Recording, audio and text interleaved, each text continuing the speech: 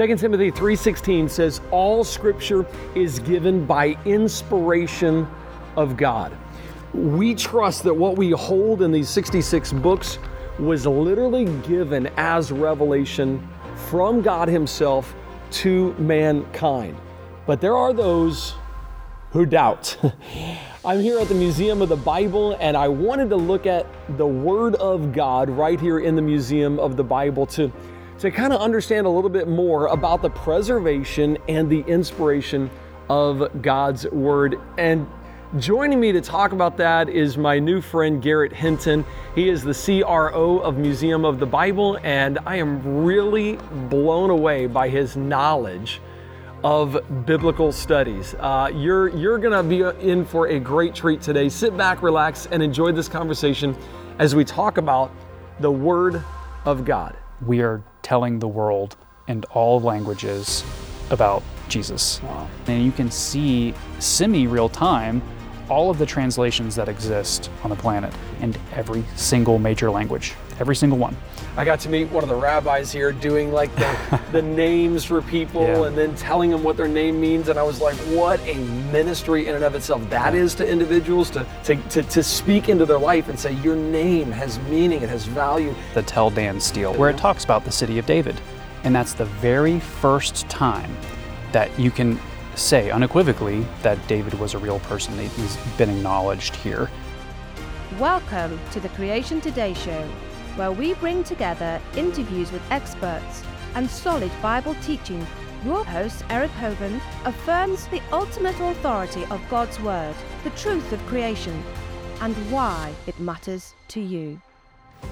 Garrett, thanks so much for hanging out with me today, sir. I appreciate it. My pleasure. Thanks for having me. You are the CRO at Museum of the Bible in Washington, D.C. What an incredible place to live and to do ministry out of a place like this. This is awesome. Not bad for a Florida boy. Yeah, a fellow Floridian. I love this. Exactly. Finding myself in this city. It's amazing. And you got to tell me real quick, what led you to here? I chatted with you a few weeks ago and was blown away with your knowledge of the Bible and your understanding of all the way down to the very foundation. Now, you're setting me up. You keep going back to this breadth of knowledge of the Bible. You are, man. I'm telling you on that. That's where this is your show. You're providing that.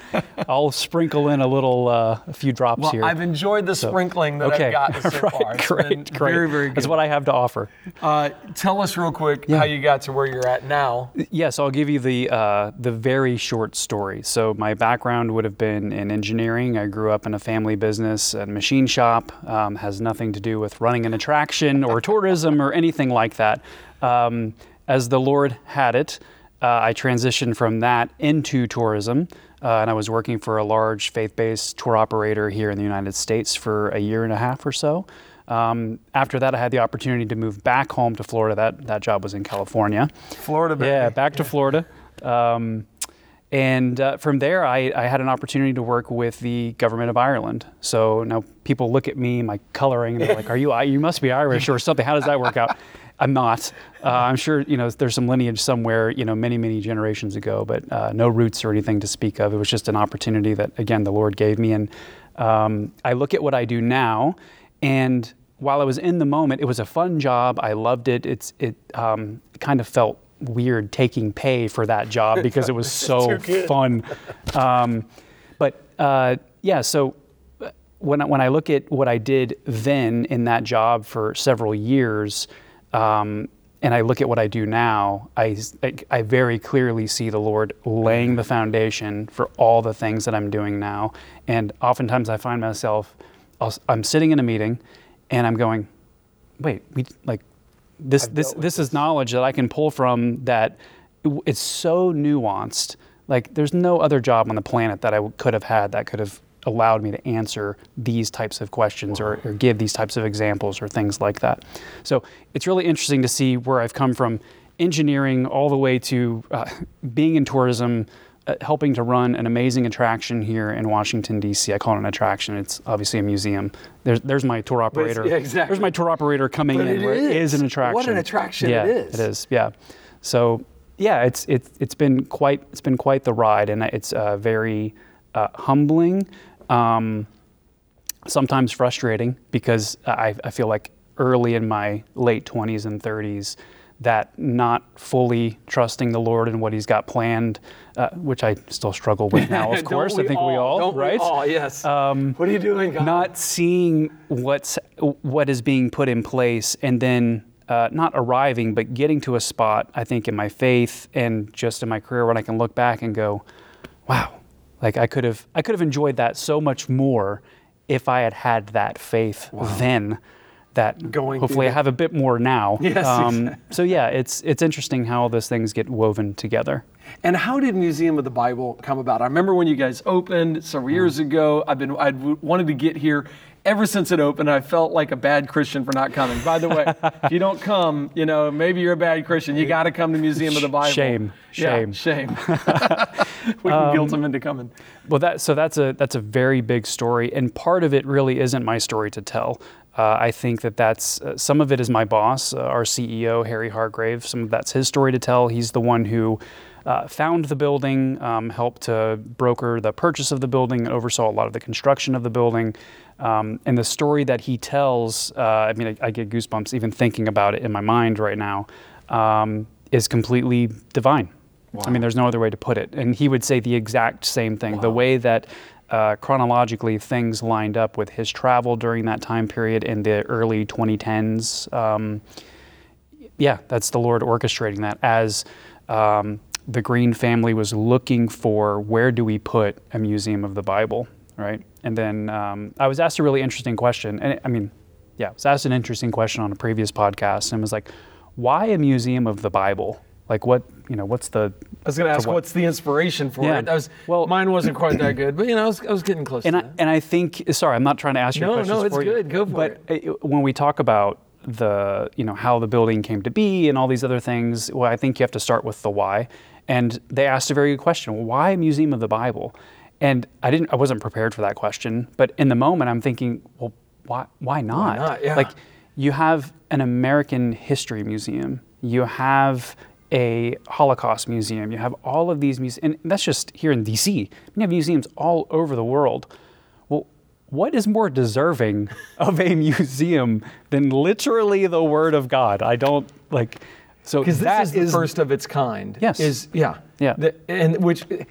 That blows my mind that this is the first of its kind. There's places that have different manuscripts and things like that, but nothing literally dedicated the entire place to the Word of God. I don't know another place that has what the Museum of the Bible has, other than maybe the state of Israel. Wow. The Israeli Antiquity Authority, you go there, obviously they have some amazing things. We have a great partnership with them. They loan us things all the time. And so we have a gallery here that's sponsored by them. But in the United States, I certainly can't think of a place, and I honestly can't think of a place around the world that has what Museum of the Bible has. So I want to get into some of that and talk about the preservation of the text. But real quick before I do, obviously, why not have a museum of the Bible? But do you know real quick the background of what inspired the Green family to say we're going to do this? We're gonna. Was it a number of people? Was it mainly the Green family that really inspired? Well, I would say this, and again, I'm getting into things where I may not know the full story, but I would have to say that the spark is there with the Green family, and then you see the amount of people that have come around this project. It isn't just one family at the end. So when you walk through the museum, like on the first floor, for example, you have our wall of stone, you have our wall of gratitude. Those are all families who stepped up and said, we fully believe in this, and we believe in it so much that we are going to help build this place and keep it running. So yes, while I would say the Lord has clearly given the Green family the spark and the means to do something like this, you have the whole of the body sort of coming around and being members, bringing their friends and family, and obviously donating to help not only build this place, but keep it open and running. Well, it truly is amazing. So thank you guys for the work that you guys do. Yeah. It's an honor.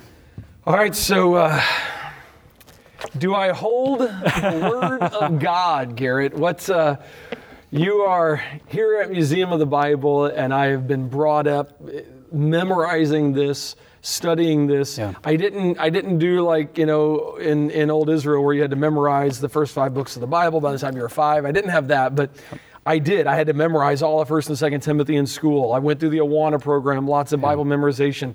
I learned to love this word, and the older I get, the more I go, oh my goodness, this is it. So tell me your thoughts on, do I have the Word of God here? What do we got? I would say that absolutely you're holding the Word of God, the holy, inspired Word of God. There's a little bit of a joke, and you may start to see where I land maybe on my personal beliefs here, but there's a pastor that said they were talking about hearing a word from God and all of those types of things, which of course, you get promptings and things like that, but hearing the audible, I heard the audible voice of God, and he said, "Do you want to hear the audible voice of God? Read your Bible out loud."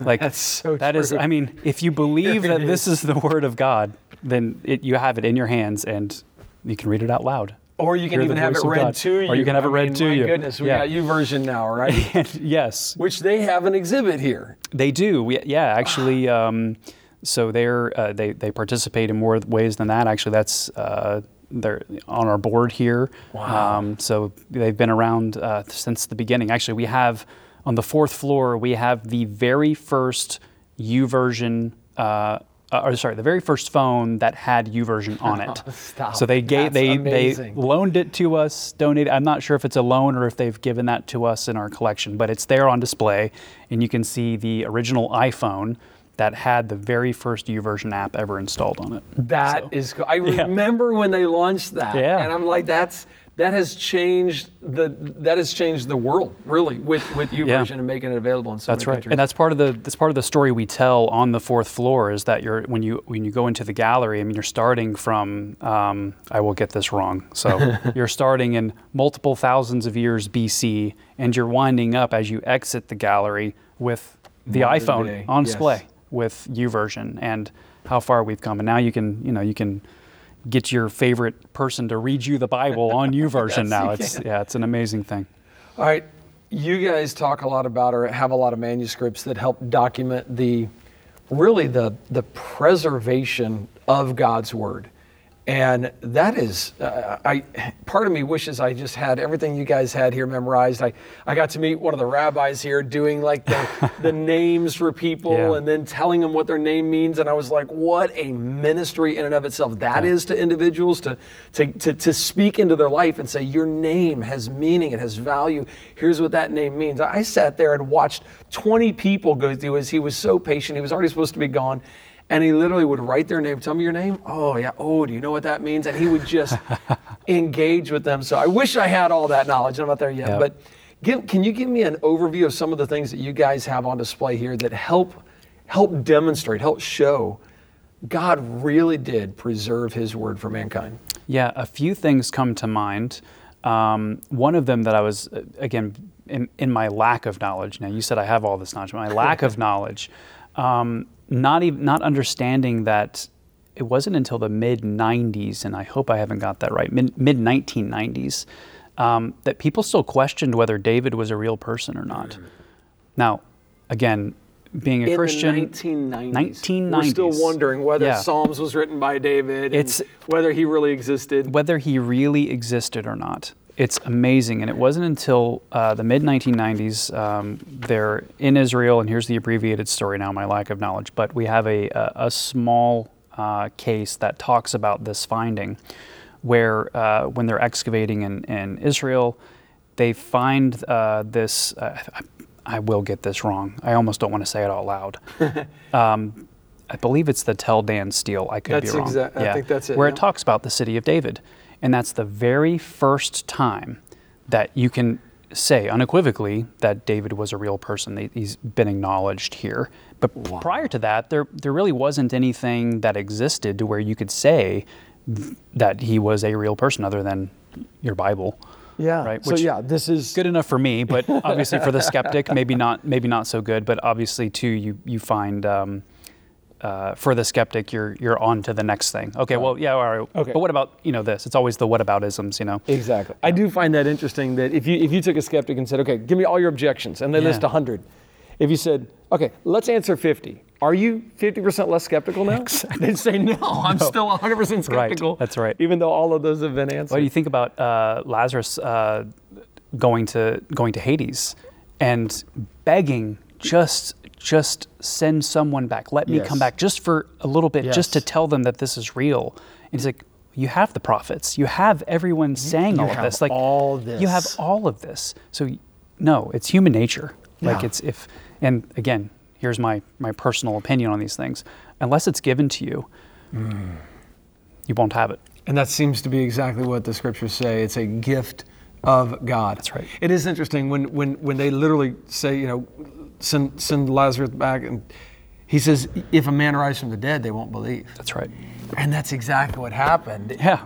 Time and time again, right? Jesus raised people from the dead. Jesus himself is raised from the dead. Yeah. And today there are people that say, I do not believe. That's exactly right. Wow. Okay. The preservation of the text. So we have the Tel Dan stele. We have the House of David mentioned. Do you have any other things that you think of in the museum that you go, that's a little nugget that I go, wow, right there. God is preserving his word through that. I mean, because you got it written in stone.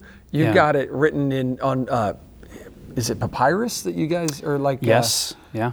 Okay. Can you talk a little bit about some of the ways it's been preserved? Sure. And I think you're going to see where I'm more bent to, because I walk by those things and I think they're amazing that this is one of the only places that this piece of papyrus exists in the world.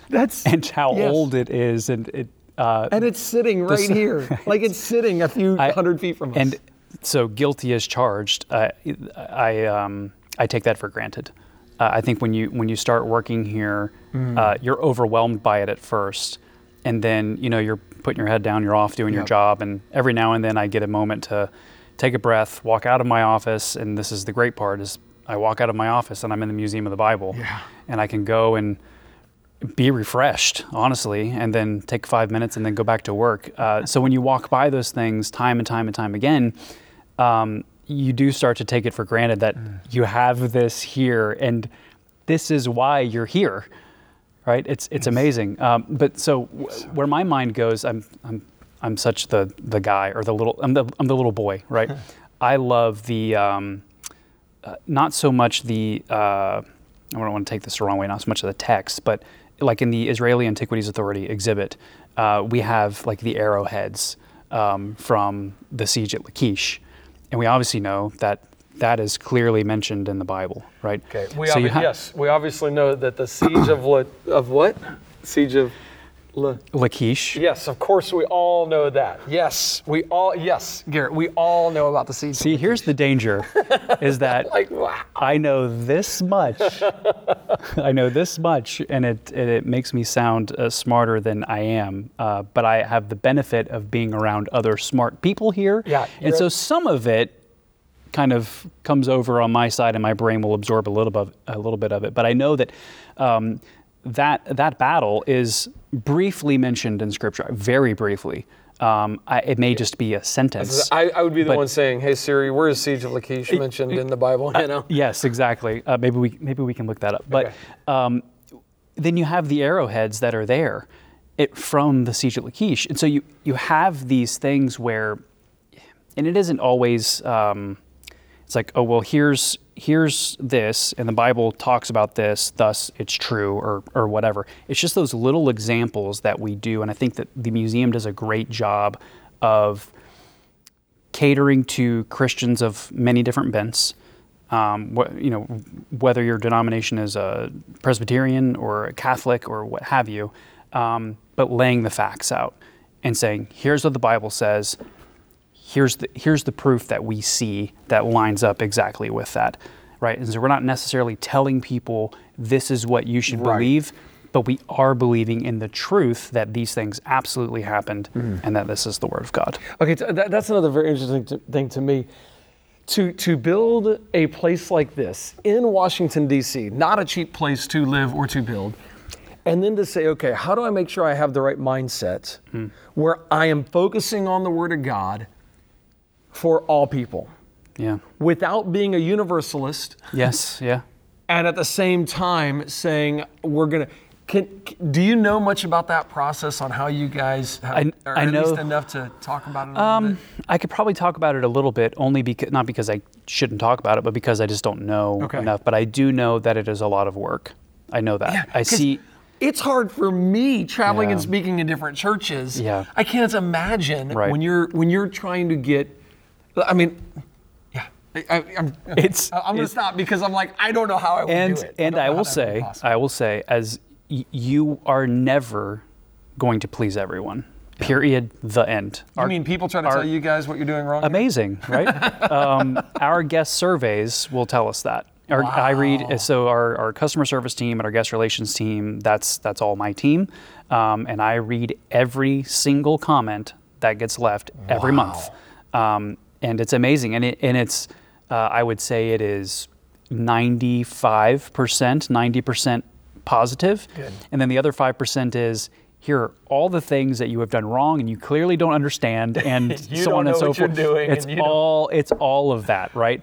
And I can't sit here and say that maybe there isn't like a nugget over the past 5 years where somebody maybe has gotten it right, or that our team maybe hasn't changed something. But so much research and study and intention have gone into putting this place together, that most of those comments, just, you have to let them roll. You're not going to please everyone.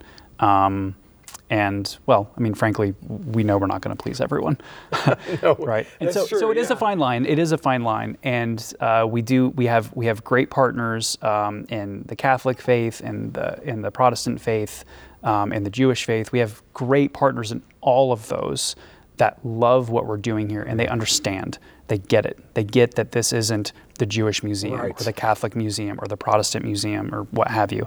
It's the Bible museum. It is. It is the Bible museum, and we are doing our absolute best to lay out the facts. And what I find is that it lends context to me. So it helps in sort of the apologetic when we're talking about, did these things happen in real time and things like that. There is an apologetic there.